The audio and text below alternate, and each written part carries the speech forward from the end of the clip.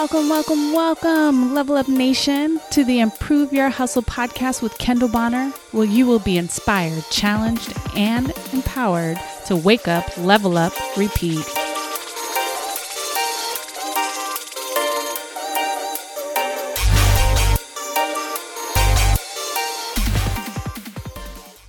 You know, it reminds me of something you taught me recently. No mo FOPO is what I kind of hashtag that from the FOPO, right? So Yep. FOPO is fear of other people's opinions.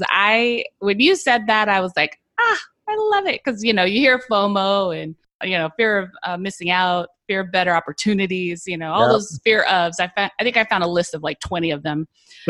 But fear of other people's opinions, I think, is probably one of the biggest things I think gets people or stops people from doing stuff like this. Both, going out and taking a leap of faith, doing a podcast, doing video for marketing, all the different things that we're trying to encourage them to do on a regular basis is because of their FOPO. No more FOPO. It's funny. We're not born with that either. You can walk into a preschool or a kindergarten or something like that. Just find these really young kids and walk in and go, who's an artist? And they'll all raise their hand. And you go, who's a really good singer? And they'll all raise their hand. Right. And when does that change? That changes when they start listening to other people's opinions. Yeah. Because we're all born with the desire to go be amazing, or I guess really we don't have the headwinds of being amazing. It's nobody's really born being afraid of heights or something like that. Nobody's born thinking there's a monster under their bed. Right. And we somehow instill that in our heads and we convince ourselves that that's true. It's the same thing with, FOPO. It's,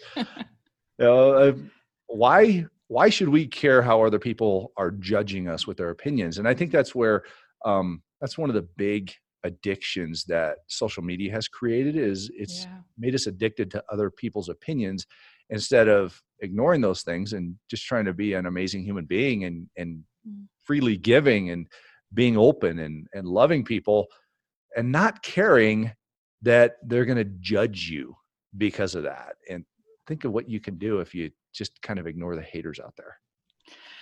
You're absolutely right. Same thing with failure, right? So you brought up the baby analogy or the toddler. I think about that all the time about failure. Who told you failure was a mistake? I think to me it's quitting is the problem, right? Failure is not the problem.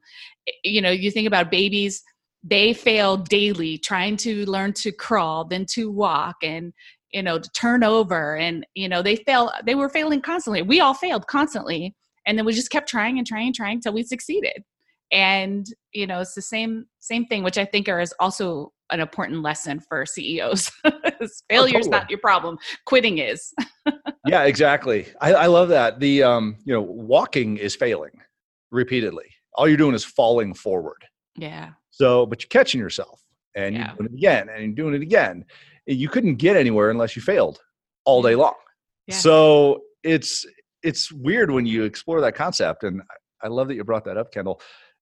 The reality is people have to fail at certain points in life in order to figure out how to do things the successful way, if you will.